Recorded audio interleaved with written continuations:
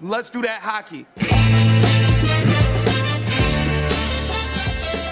Hey, everybody. Welcome to episode 113 of the DPR show. Thanks for coming back. If this is your first time listening, thanks for joining. Today, this episode is going to be focused on the Detroit Red Wings, the winged wheel, and the prospects they've got in the roster and coming down the pipe. As you may know, I've been doing a series of top prospect ranking articles for NHL Trade Rumors. And today is going to be focusing on the Red Wings, and joining me to help break down their top 10 prospects and then maybe a couple honorable mentions is a good friend of the show, Mr. Victor Nuno. Victor, welcome to the show. Thanks, Pete. Great to be on and really enjoy your show. So it's an honor to be here. The honor is mine, man. And I had the honor of being on your show very recently, just about a week ago. We were talking all things prospects, guys rising and falling. So do me a favor, and if anyone listening to this show missed that one, let them know where they can find it. Yeah, definitely. So Fantasy Hockey Life is our podcast, and we break down different prospects, risers, and fallers during the season. In the off season, we kind of go through each team and break down the whole team. So we had you on as one of our scout experts, and we have some more of those. We're also kind of doing an analytics series where we're going to bring on some of those guys like the Evolving Hockey and Hockey Viz. So that'll be fun as well. So Fantasy Hockey Life is where you can check that out. We kind of focus on Dynasty League. So if you're into that, then you should probably be listening. Yeah, I'm sure most of the people that listen to this show are familiar with it. So hopefully they have caught a few episodes, or maybe if they haven't, they'll swing around and catch that. If for anyone who doesn't know Victor, Victor is also a writer for the Hockey Writers. I had a brief tour of duty there as well myself. So you can catch his coverings on San Jose Sharks there. And Victor, you do some stuff for Fantrax too. What exactly do you do for Fantrax? Because we're big fans of Fantrax on this podcast.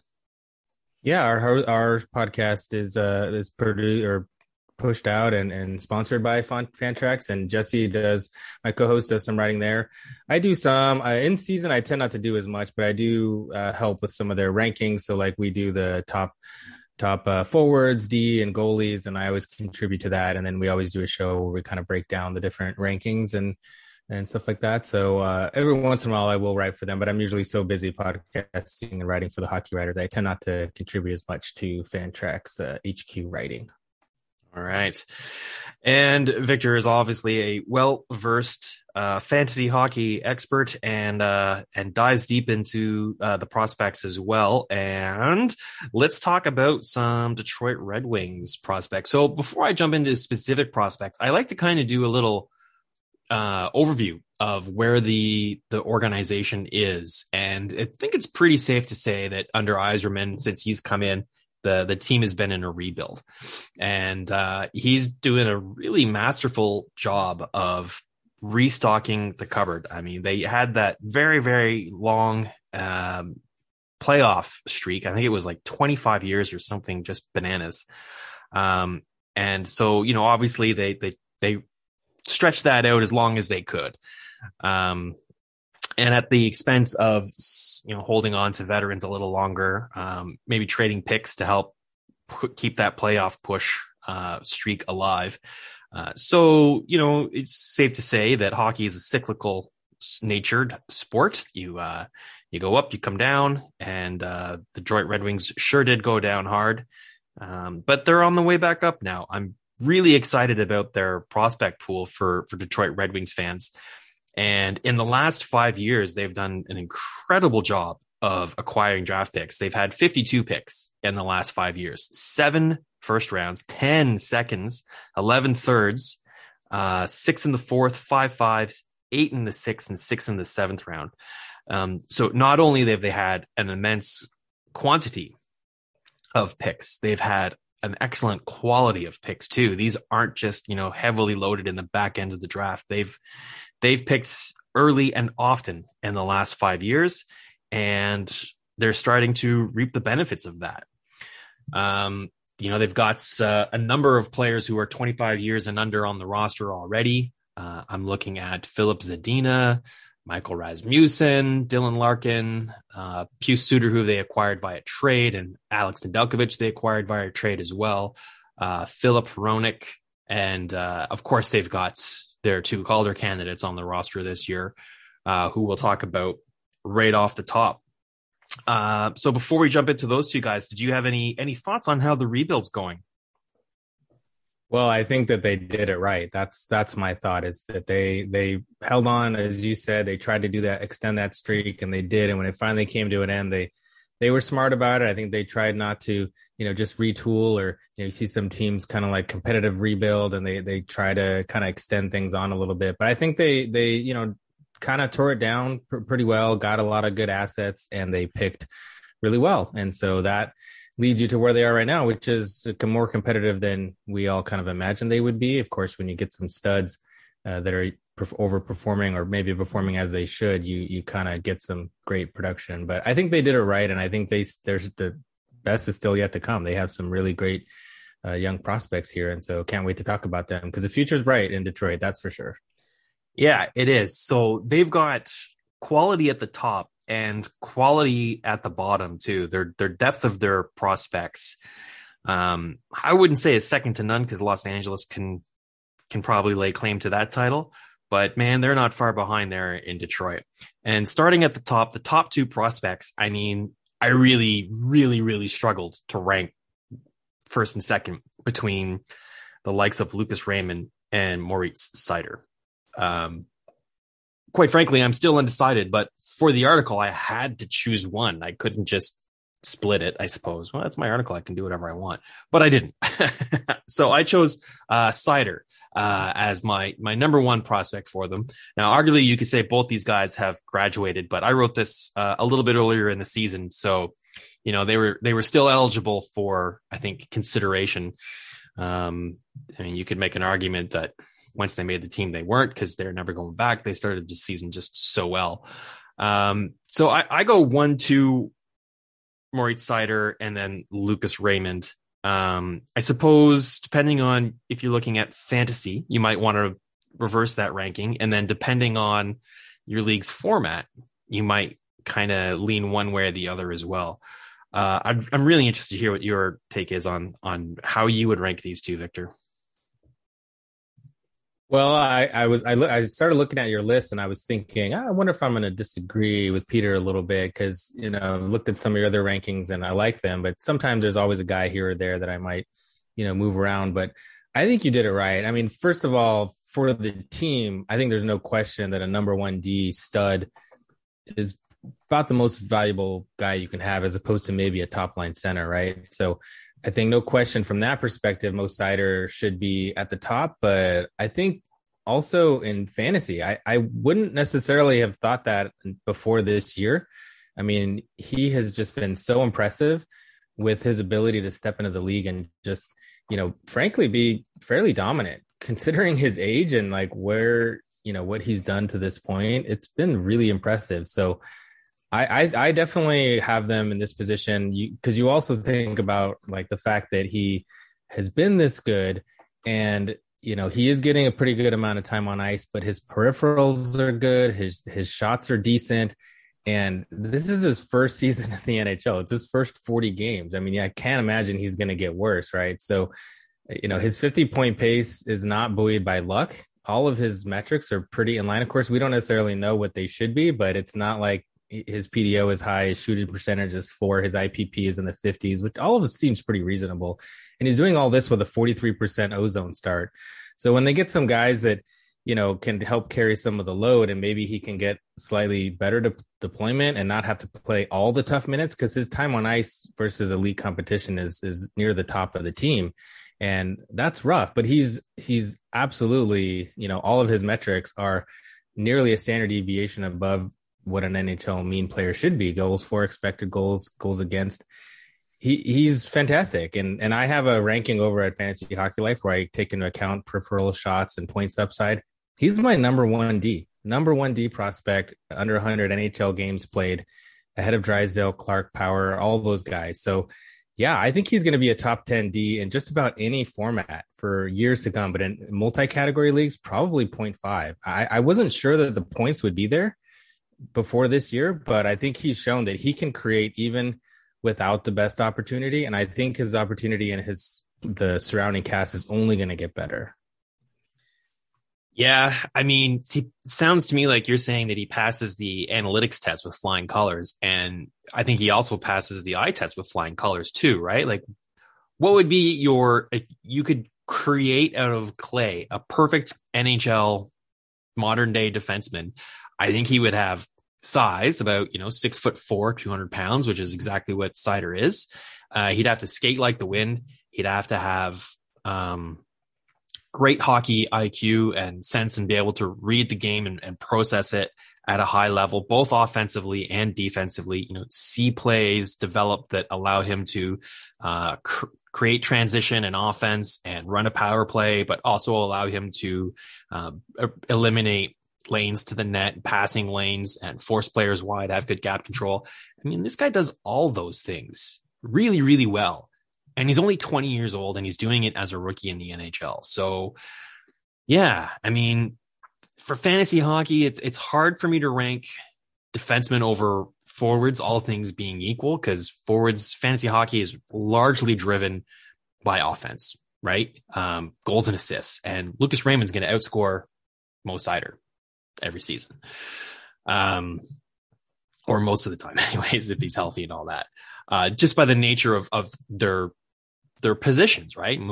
Raymond will be an offensive player relied upon to carry the load offensively, and Seider's a good two-way defenseman. But if your league has the peripherals, like you said, that's amazing. Or depending on the value of the depth in your league for defensemen, because there's only so many defensemen that score points, right? And if you're in a really deep league and all that counts for defensemen is points, then they kind of become a premium, because when that well runs dry sooner than later, and you haven't filled out your roster, you've got roster spots that are basically dead weight, right? Like guys that just don't contribute offensively, while other people might have, multiple defensemen that are contributing. And you can get offensive forwards that can contribute later on through your draft, right? So it's not like you're trading one for the other in that sense.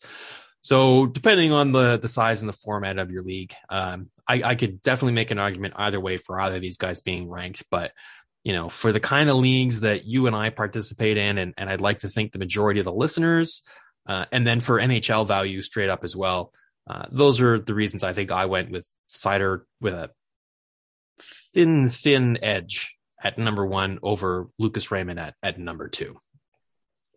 Well, just a quick counterpoint or aside to that is that if you think about value over replacement, though, how many 60 to 65 to 70 point forwards are out there versus how many 50 to 55 point D that also put up the kind of peripherals that Mo does. I mean, nearly 2 hits a game, nearly 2 blocks a game, and, a couple shots along with the 50 to 55 point pace. That is incredible value that is really hard to find. So I think if you're just looking at, yes, Lucas Raymond is going to outscore Mo Seider most years, probably, unless there's some weird quirk or injury or whatever.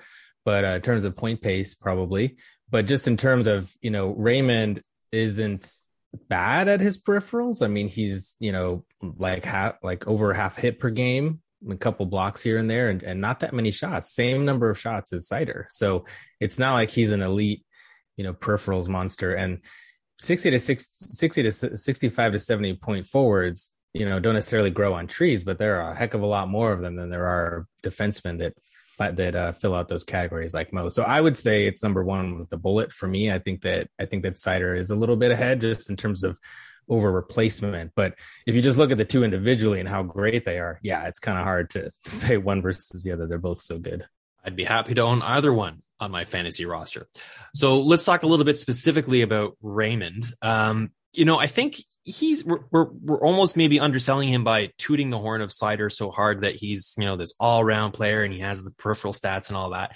And, so Raymond's not going to produce those peripheral stats like that. He's 5'10", 183. So while he's, an undersized winger, I would say he's already demonstrated that he's playing with adult man strength at the NHL at the age of 19.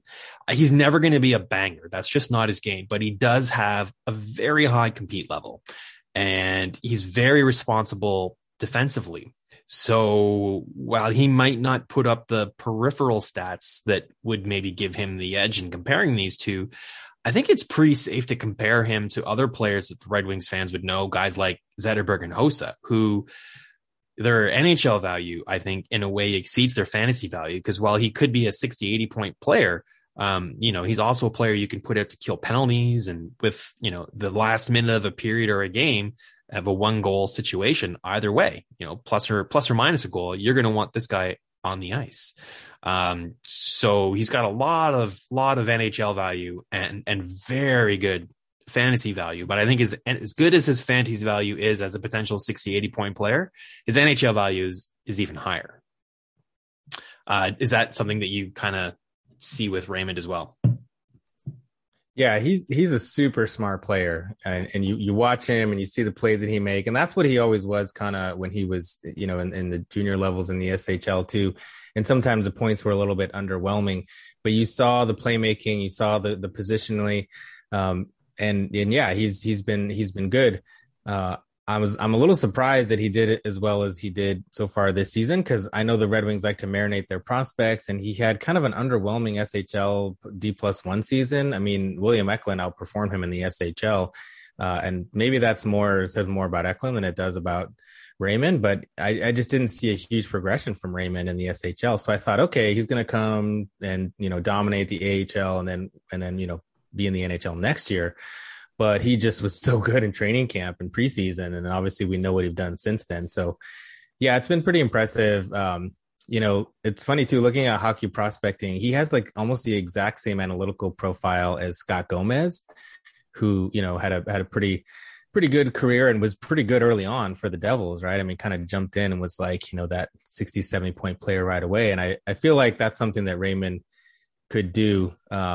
But he definitely has some defensive work to do. I don't see him as like a bad defensive player, but like his expected goals against per 60 is really bad.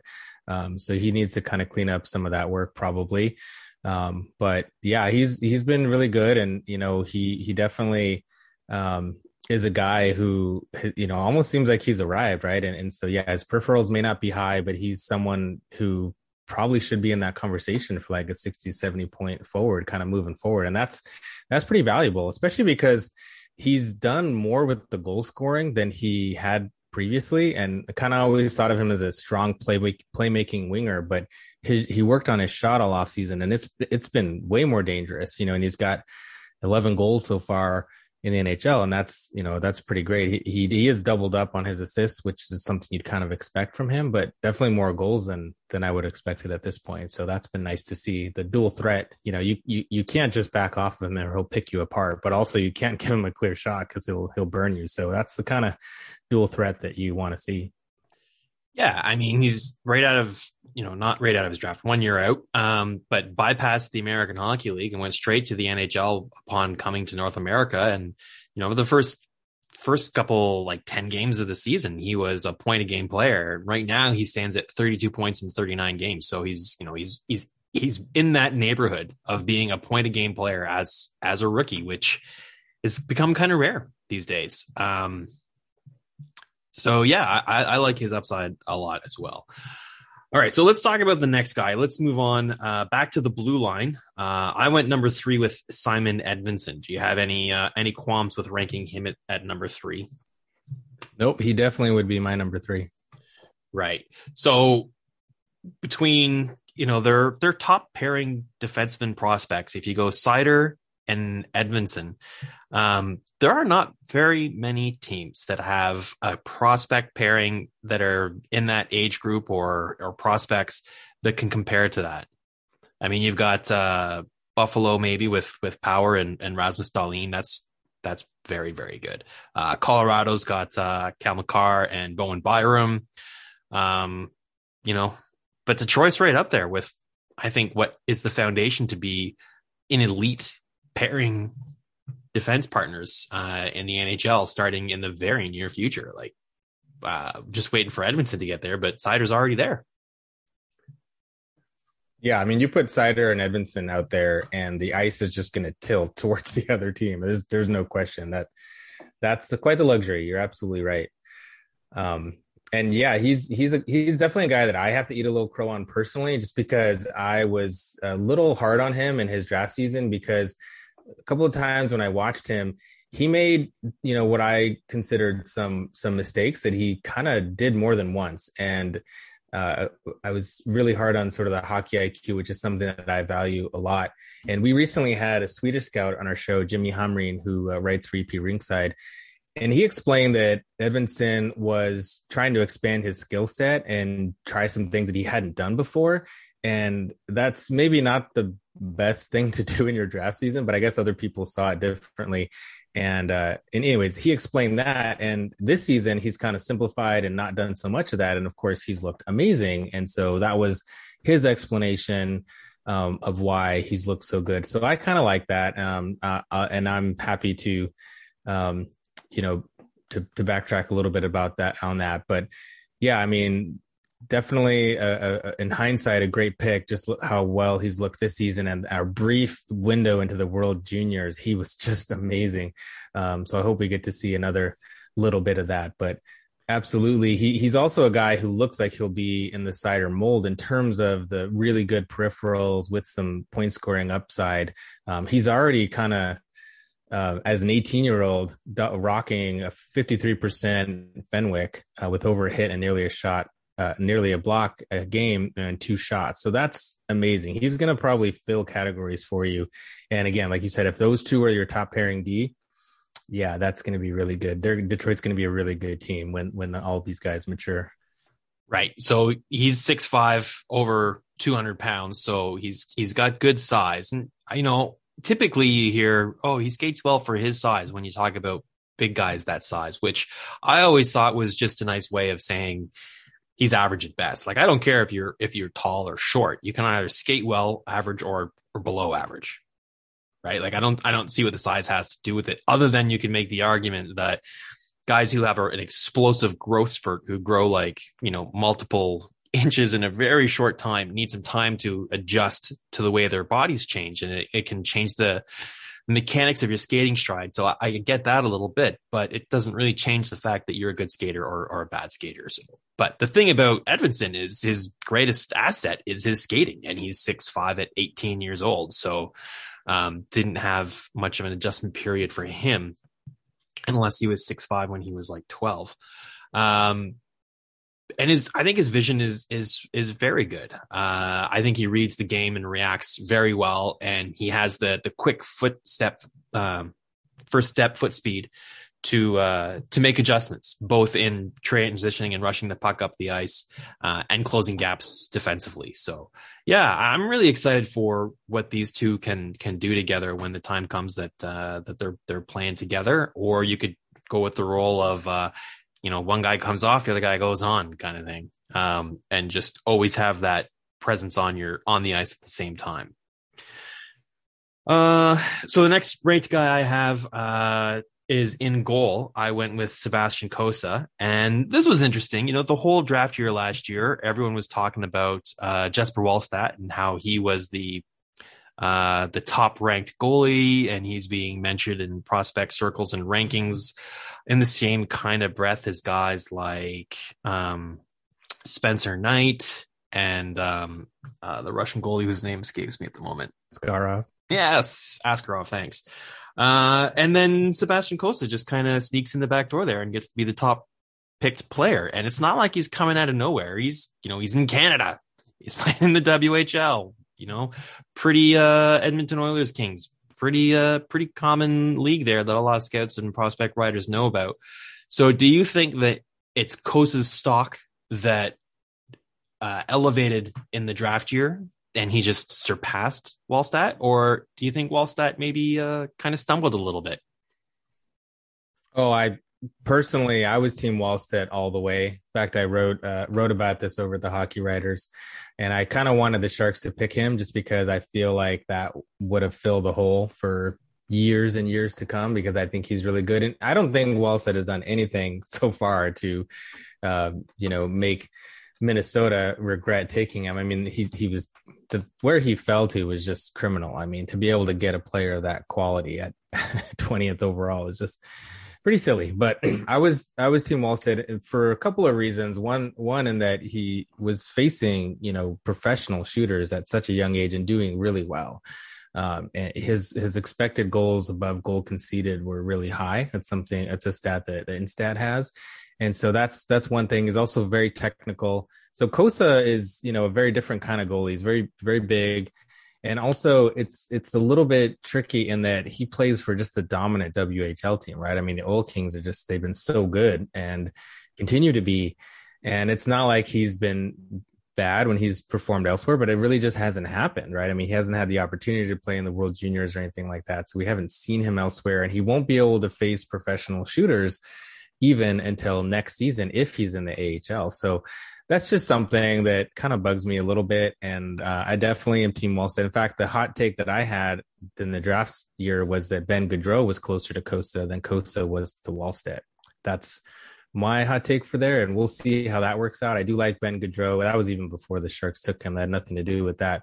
But I just think that Wallstedt was the head of that class, and I was pretty shocked that Detroit moved up to take him. But I also feel like they probably know some stuff that I don't, and their picks have been working out for them. So I am sure it'll be fine, especially we just talked about this impressive decor.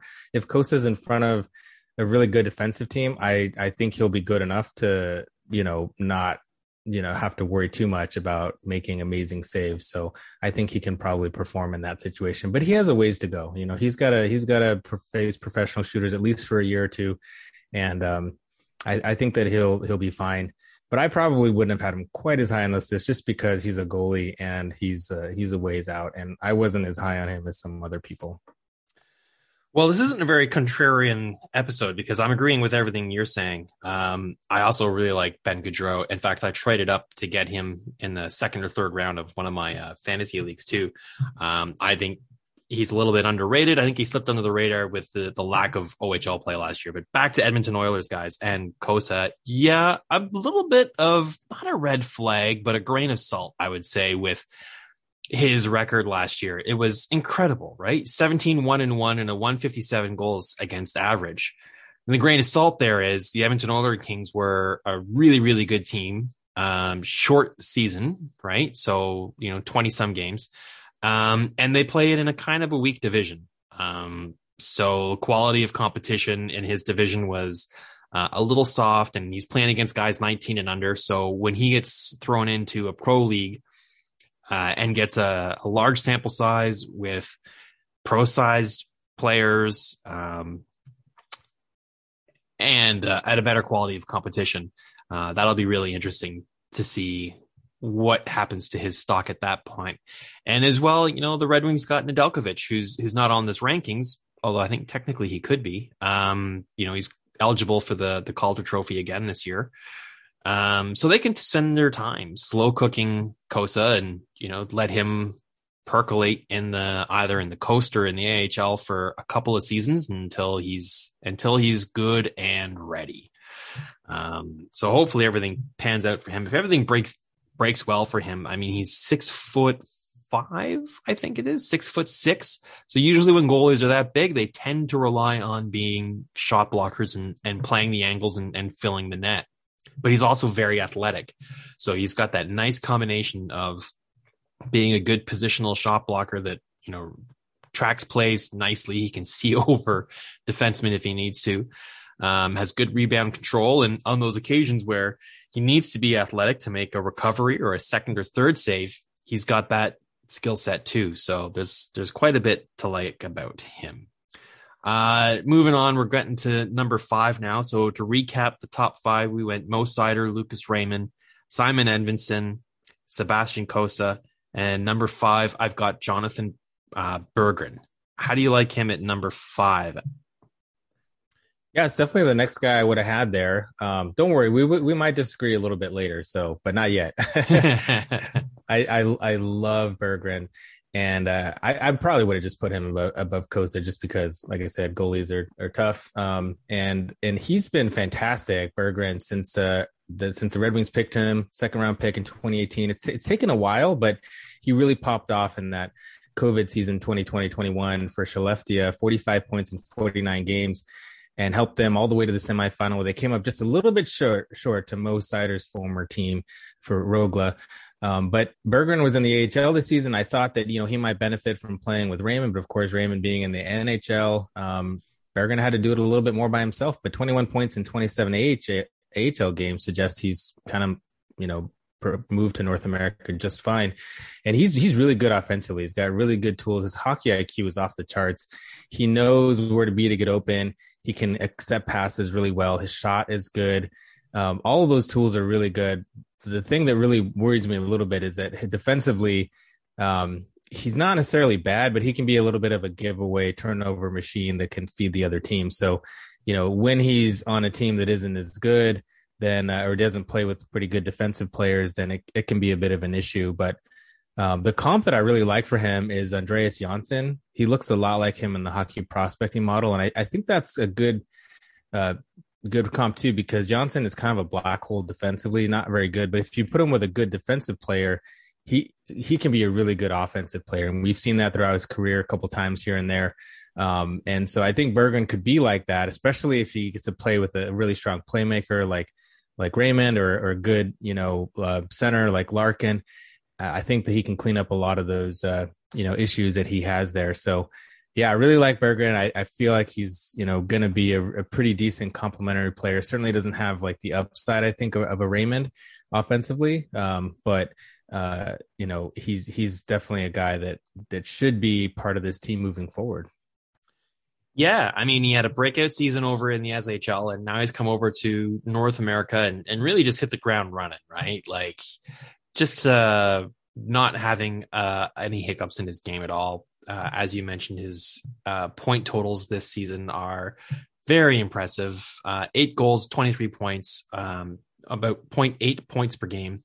As a rookie, that's just fine with me. So, yeah, I think he gives them a lot of good offensive depth and insulation at forward.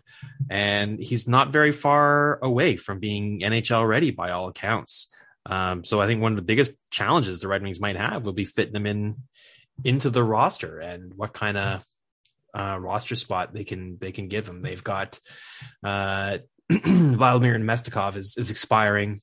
Sam Gagne is expiring. So those are two players that, are around their 30s that will probably not be invited back. Other than that, that's pretty much the only expiring contracts they have. So if they can fit him into a top 6 by losing one of those guys, then that might be the way to go. Slipping down the list here, I have number 5. Now, some people might think this is high and some people might think this is low, but I went with Joe Veleno at number 6.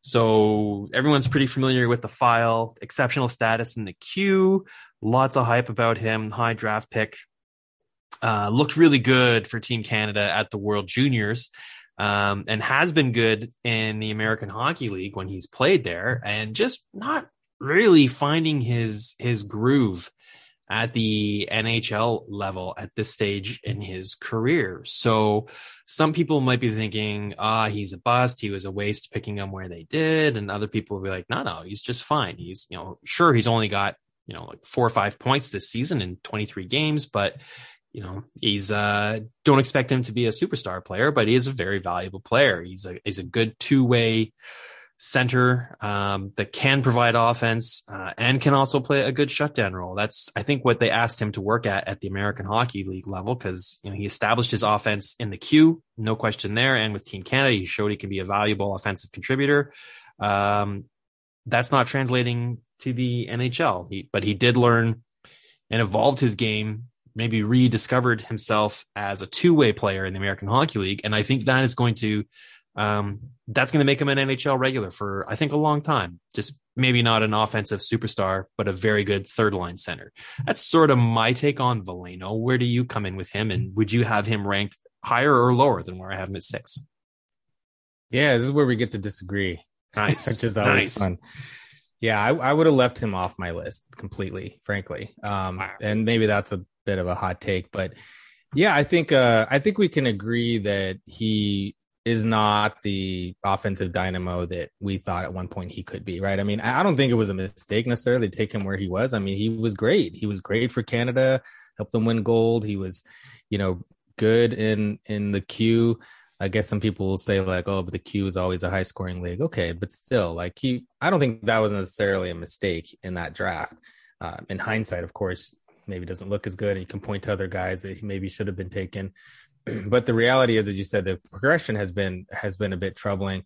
I don't know that he's learned how to play defense in the AHL. I mean, his Fenwick is 47% in the AHL this season.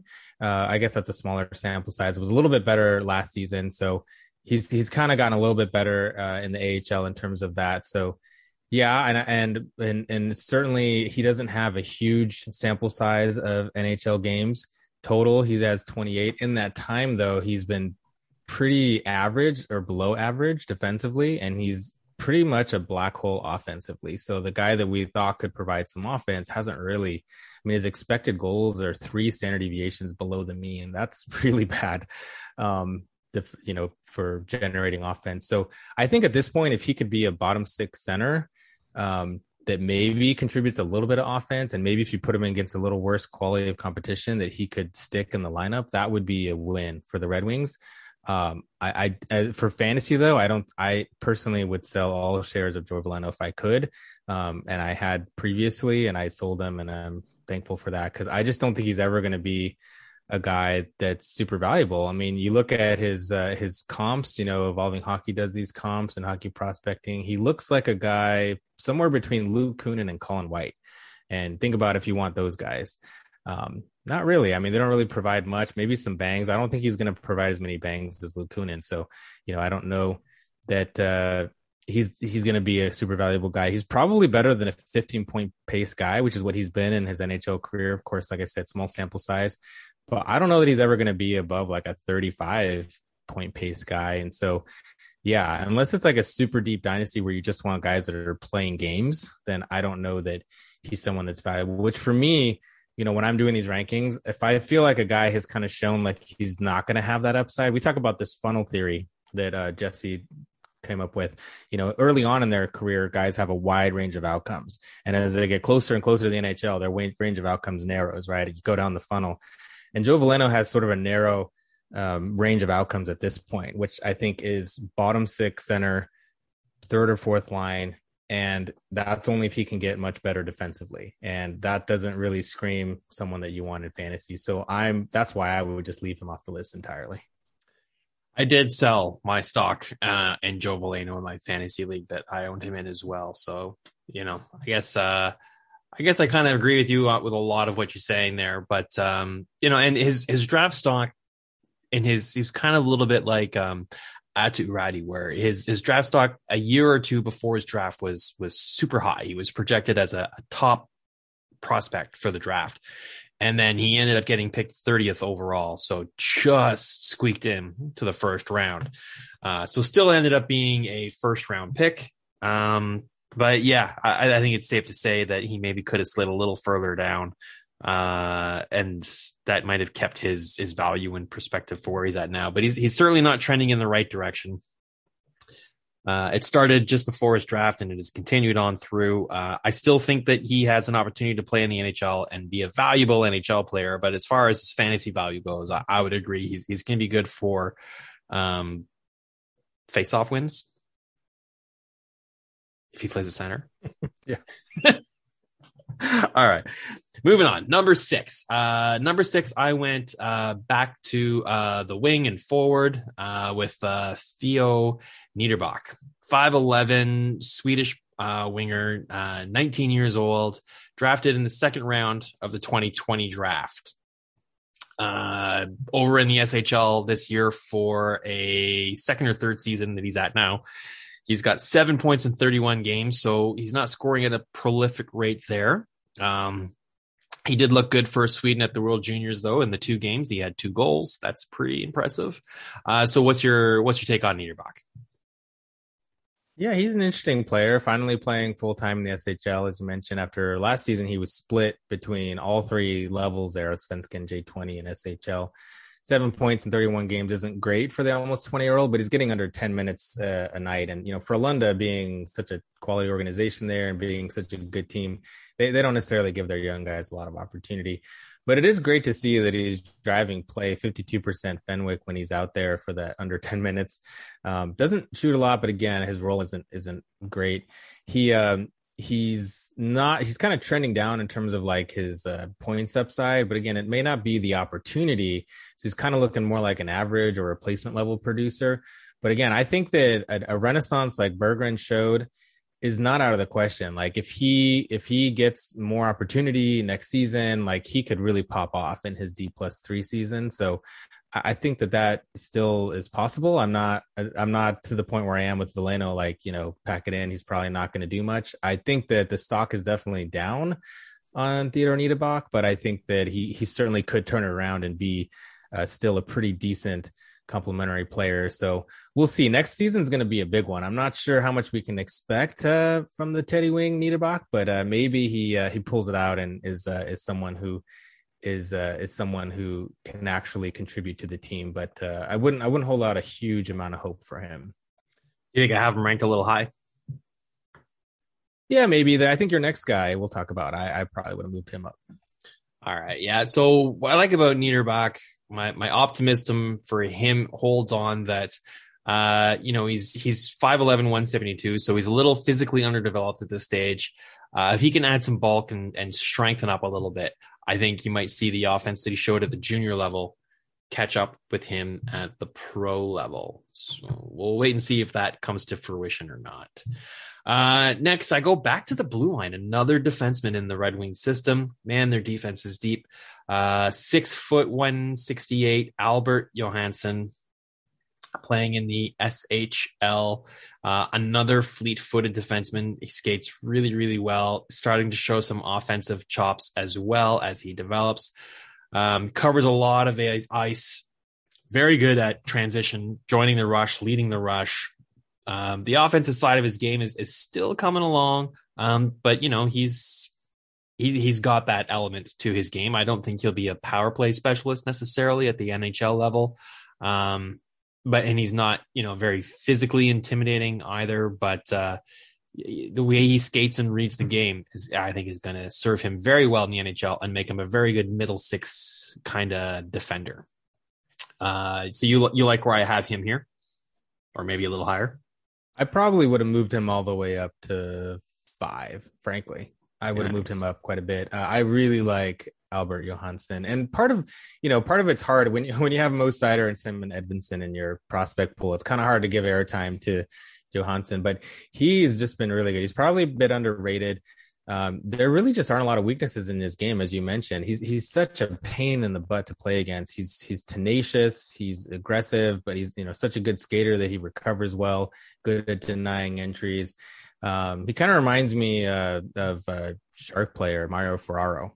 Just like so active and so tenacious and aggressive. He's kind of projecting to be sort of an average point producer in the NHL, but he's got solid periffs. And as you mentioned, probably a middle pairing guy. So that's good. Or, if they end up splitting up Seider and Edvinsson, then he'll get to play with one of those two. That could be really good. And yeah, I would have had him a little higher on this list, but he's not going to pass Edvinsson or Seider. But he might end up having similar peripherals to those guys. And, I mentioned my ranking list earlier. He's 44th D on my list. So he's pretty high. I mean, these Red Wings have a lot of guys on the list. They're doing pretty well. So I think, in terms of like value, Johansson probably is someone that you might be able to acquire at a little bit lower cost and could be like not too far off from someone like Edvinsson. So that might be a good, strategy. Yeah. Hey, guess what? The next guy on the list is another defenseman. They are loaded at D. So quick recap here, just to kind of go back a little bit. We started with D with Mo Seider. Then we went Lucas Raymond, Simon Edvinsson, defenseman, Sebastian Cossa, goalie, Jonathan Bergen, a winger, Joe Veleno, a center, Theo Niederbach, forward, and then defenseman Albert Johansson, and now another defenseman, William Wallander. So he's a 2020 second round pick, 32nd overall. Again, another really big defenseman, 6'4", 190, and he's starting to show some offensive chops as well. His offense in the SHL is coming along. He's got 4 goals and 12 assists in 27 games with a Rogel. So that's not bad for a defenseman playing in that league at that age. That's actually quite impressive. What's your take on this tall defenseman? Yeah, they have such a good collection of them. Well, this is a guy actually who I had on my Dungeons and Dragons list, my do not draft list, during that draft. And you know, as you sort of profiled, has all of the physical tools, right? I mean, he's someone who projects to be an NHL defender. He's got the size, the physicality, skates well. And that's like catnip to NHL GMs. The problem, I think, is his hockey IQ. And I think that I sort of said the same thing about Edvinsson, but he showed a dramatic improvement, and maybe some of that was miscast in his draft year. But Wallander has really not shown a tremendous improvement in that area. So that's something I worry about. I actually, during the 2020 draft talk, I called him the Swedish Rasmus Ristolainen, which, you know, you can look at Ristolainen and say, whatever, he's still an NHL defenseman. He still gets bangs and he's still valuable in fantasy. Maybe his decision-making isn't great, but he's still out there because of all of his physical tools. So that may be what Wallander does. And you're going to need someone tough in front of the net to be physical. And maybe he does that as like a third pairing guy. And that wouldn't be fine. But maybe he also ends up as a 7th or 8th defender because he just can't figure out some of the defensive reads. I don't know. But even his peripherals aren't amazing. So that's something that, you know, in fantasy should worry GMs a little bit. And his Fenwick in the SHL is only 45%, so not a great play driver. Rogla is a great team, and he's not doing so well. His expected goals is also not so good. So I don't have any shares of William Wallander, but if I did, I would probably sell them. Maybe to you. Yeah, I'd be interested. His play has improved since he's moved from Moto over to Rogel. So there is that. I think he's trending in the right direction for me, but there, like you said, his decision making is making him a bit of a red flag kind of player. And those are sort of inherent flaws. You know, you look at Sean Day. Sean Day might be a good example. He's a big mobile defenseman as well that has shown he can provide some offensive flash and panache. But his decision making is just so flawed.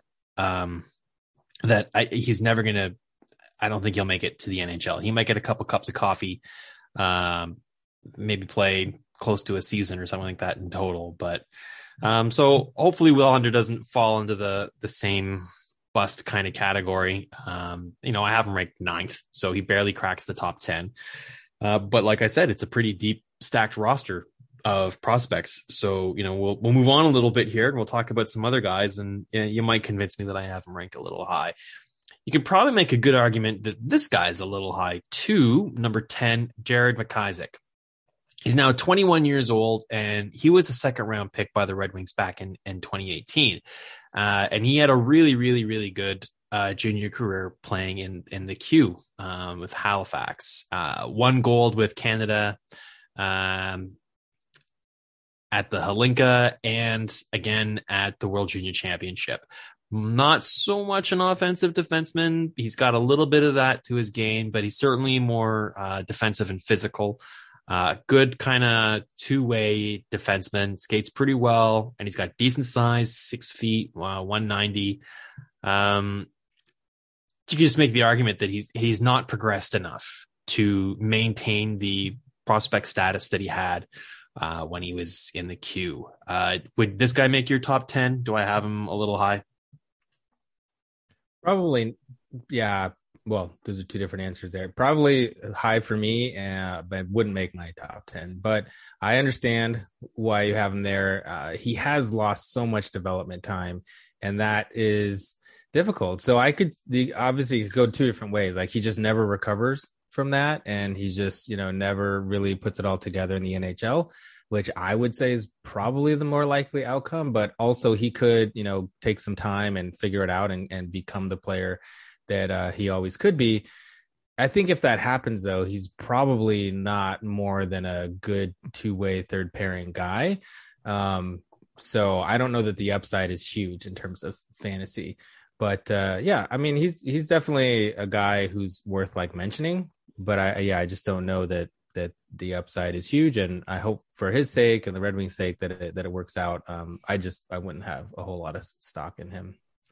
No, but I think if he does make the NHL, he would have a little bit more value in the leagues that have multi categories, because I think he'll be a block and hit machine and the occasional little bit of offense, but probably not playing enough minutes to really make him worthwhile. Unless you've got minor eligibility where you can move guys up and down from your prospect roster to your active roster while he maintains minor eligibility, there might be some value there because you can stream him in and out of your roster, and when injuries kind of come around, he might be something when you can pull up kind of thing. But other than that, yeah. Okay, so that's the top 10. Just a quick recap again. We go Seider, Raymond, 1-2, Simon Edmondson, Sebastian Cossa, Jonathan Bergen, Joe Veleno, Theo Niederbach, Albert Johansson, William Wallander, and Jared McIsaac. That is my top 10 rankings. So you said you had a couple guys that wouldn't have cracked this roster. I think you said that about 2 or 3. So who would be 1 or 2 players that, in the honorable mentions category that you would have moved up into your top 10 that I kind of snubbed a little? Yeah, well, I could see why maybe you left a couple of these guys off, but I think it's worth mentioning Alex Cotton and Red Savage. And the reason is Alex Cotton is a guy who has an outstanding offensive toolkit. I understand the skating is definitely a bit of an issue for him, but he's been fantastic in the WHL. He's a defenseman, by the way, if I didn't say that. And he's been he was over a point per game for Lethbridge in 2021. And he's been just under a point per game. He got traded to the Vancouver Giants after 8 games. And he's just been great. So, I mean, he knows how to run a power play. He can score at even strength. And yes, maybe he's got some issues, defensively and skating, but he's a guy who statistically profiles like Chris Letang. And he's got some other good comps like Brent Seabrook, Thomas Chabot. So he's a guy that if he hits, he could be really good. So it's probably worth like having a share of him, because also you'll probably know pretty soon with another year or two whether he just can't hack it in the AHL. So we'll find out. But Alex Cotton is someone I think is worth looking into. And then the other guy is Red Savage, who was an absolute steal in the 4th round, I think, for the Red Wings. I mean, they draft so well.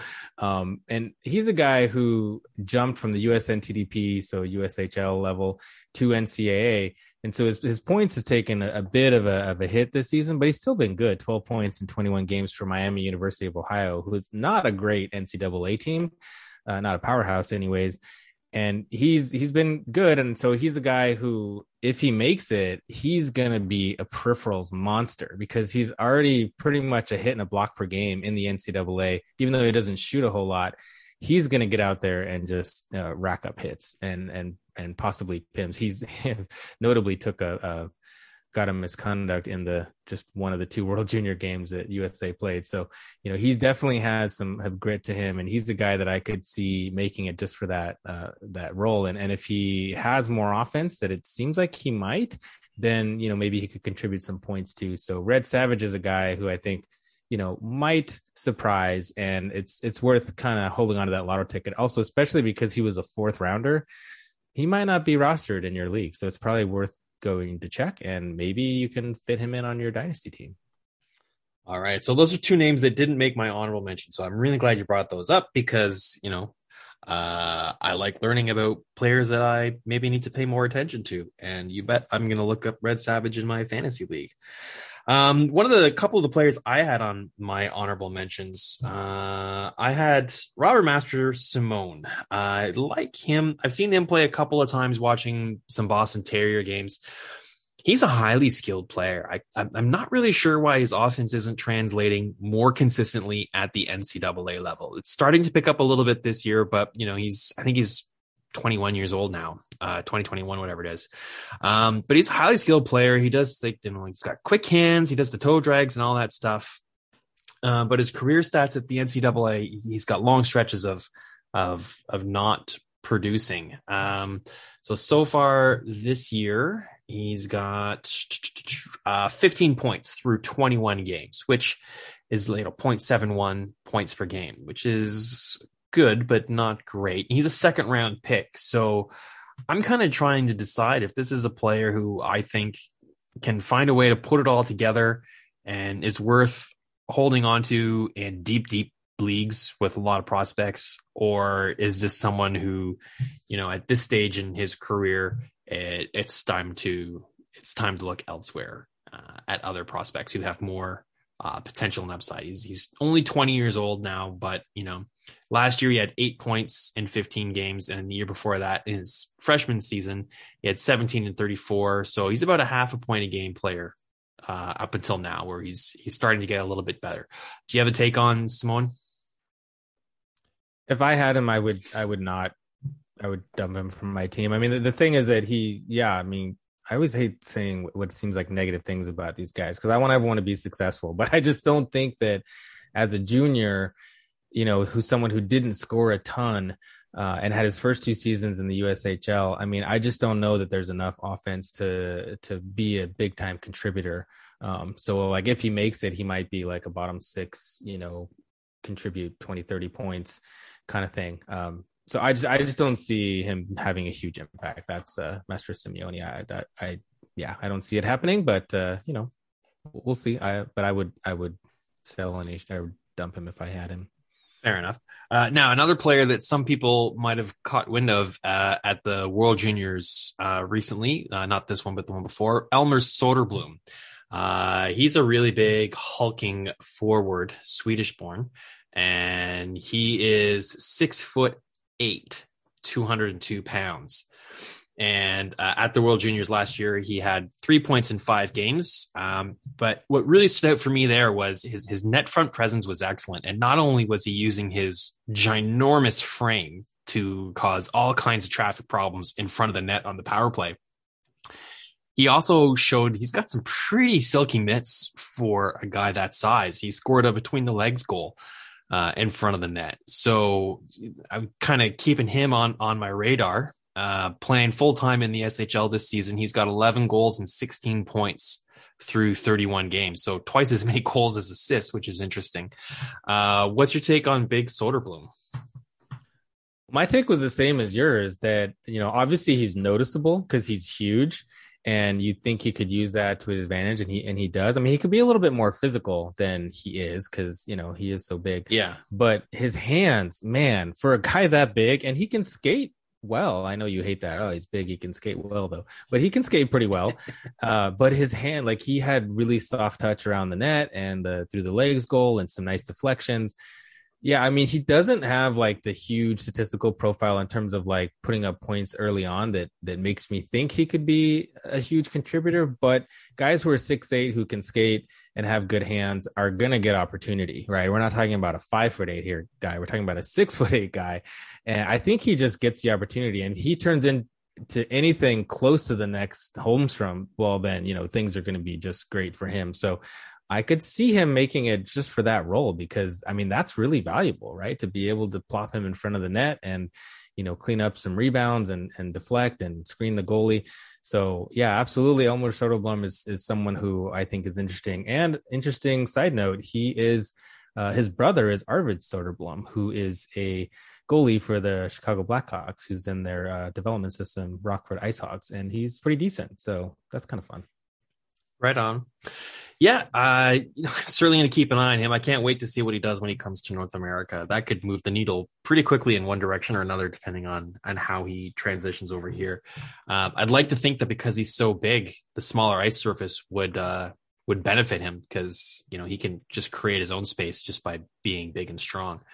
One last player on the list I want to talk about, a player who I own in a couple of my leagues. So I'm a little bit personally invested in him. So I'm always curious to get other people's takes on him. That's Taro Hirose.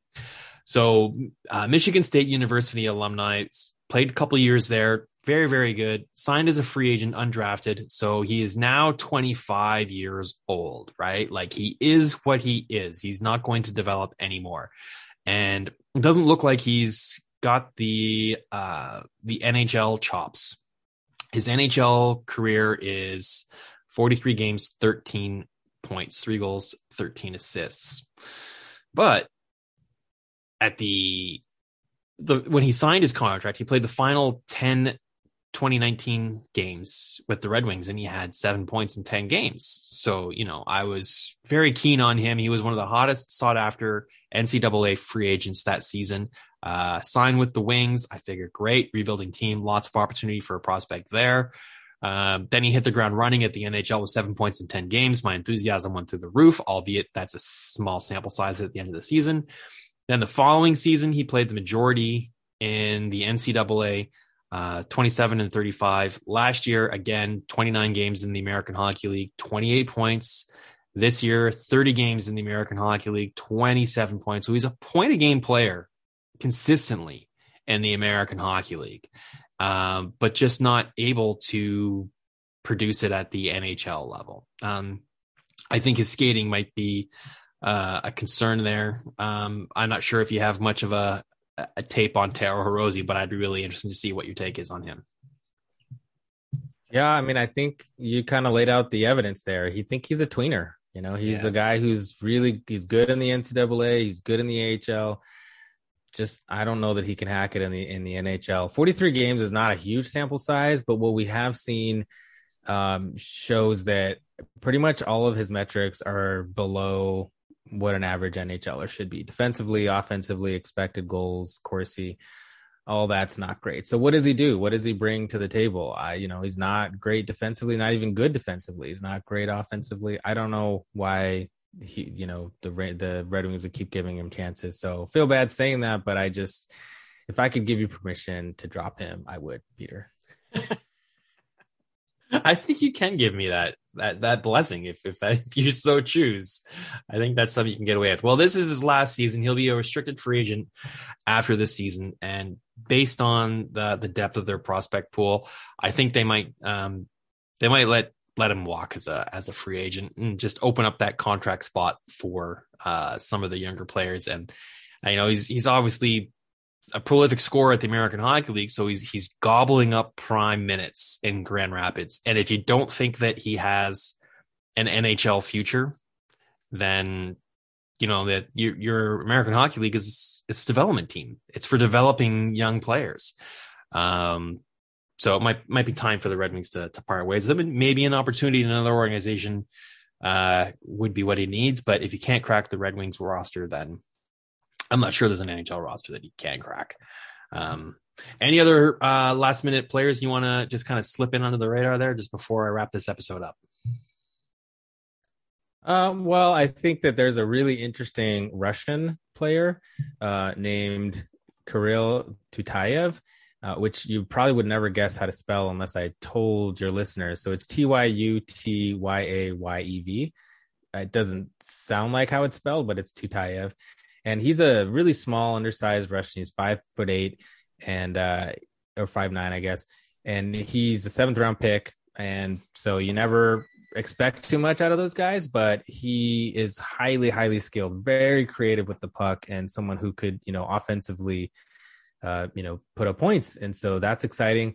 He came to their camp and was impressive. And I almost thought like, wow, he might even make the team. But no, he's in Grand Rapids, 3 points in 9 games. He's adjusting to North America. So, he might take some time if he even makes it. But, guy was found money in the 7th round. So, he's just a guy that, maybe if he could put things together is interesting. And then I just also think the goalies are worth mentioning, Jan Bednar and Victor Brattstrom, who are both transitioning to North America. And that transition can be tough. I still think it's Cossa. I still think you were right to put Cossa up there because it's probably his team down the road to lose, but you never know with goalies. So if it's not Cossa, it might be Bednar or Bratstrom, or it might just be Nedeljkovic for a decade. So you never know. But yeah, those guys are probably worth just kind of mentioning briefly. Yeah, well, that's like, I don't know, the top 17. And there's still some other players that we haven't mentioned that I think would have been worth mentioning. Tomasito, Shai Buim, Donovan Sebrango, who's, playing in the American Hockey League and made the Canadian World Junior roster as well. Would have liked to have seen Sebrango. He's a Kingston boy as well. So, a little bit near and dear to me that way. So like I said, right off the top, this is a prospect organization pool that is very deep, both in quality and quantity of players. And the challenge they're going to have in a few years is how can you fit all of these guys onto a 25-man roster? You can't. So some of them are going to flame out and solve that little problem, and they'll have to, they might have to move a couple of these guys, package some up. We've seen teams do that before. Carolina did it recently. They traded off a couple of their prospects just because they had too many. I think you might see LA do something like that. The Los Angeles Kings have a deep pool, and it might be time for them to try and maybe package a couple of them together and maybe a pick and land a guy like Jacob Chychrun or something like that's young and not a aging out veteran, is still in his prime, but can help them speed up their rebuild and give them a quality piece right away. I think the Red Wings might be able to try and pull something off like that in a little bit of time once some of these guys ripen up a little bit. All right, so that's going to put a wrap on episode 113. I want to really thank my guest, Victor Nuno, for coming on and bringing the heat on this episode. That's some really great information you had there, Victor. You obviously did your homework for this episode. I really appreciate that. Listeners, give him a follow on Twitter at Victor Nuno 12, VICTORNUNO 12. That's your Twitter handle, right? I got that correct? Yes, sir. All right. Listen and subscribe to his podcast at Fan Hockey Life. You can follow him on Twitter at Fan Hockey Life. Catch his ramblings and writings at the Hockey Writers, covering the San Jose Sharks. And, I get great guests on this podcast, and I'm really, really grateful for that. And thanks, Victor, for bringing the goods today. I really enjoyed this chat, and I hope everyone enjoyed listening to it. Yeah, thanks a lot, Peter. It was really a lot of fun. So I hope the listeners enjoyed it too. Right on. All right, everyone. That's it for this episode. I got an episode recording tomorrow night for the Edmonton Oilers. So we're going to have some rapid fire DPR after a month off with Christmas holidays and life getting in the way of me finding time for a podcast. But I'm still at it. So thanks for listening, and we'll catch you on the next episode.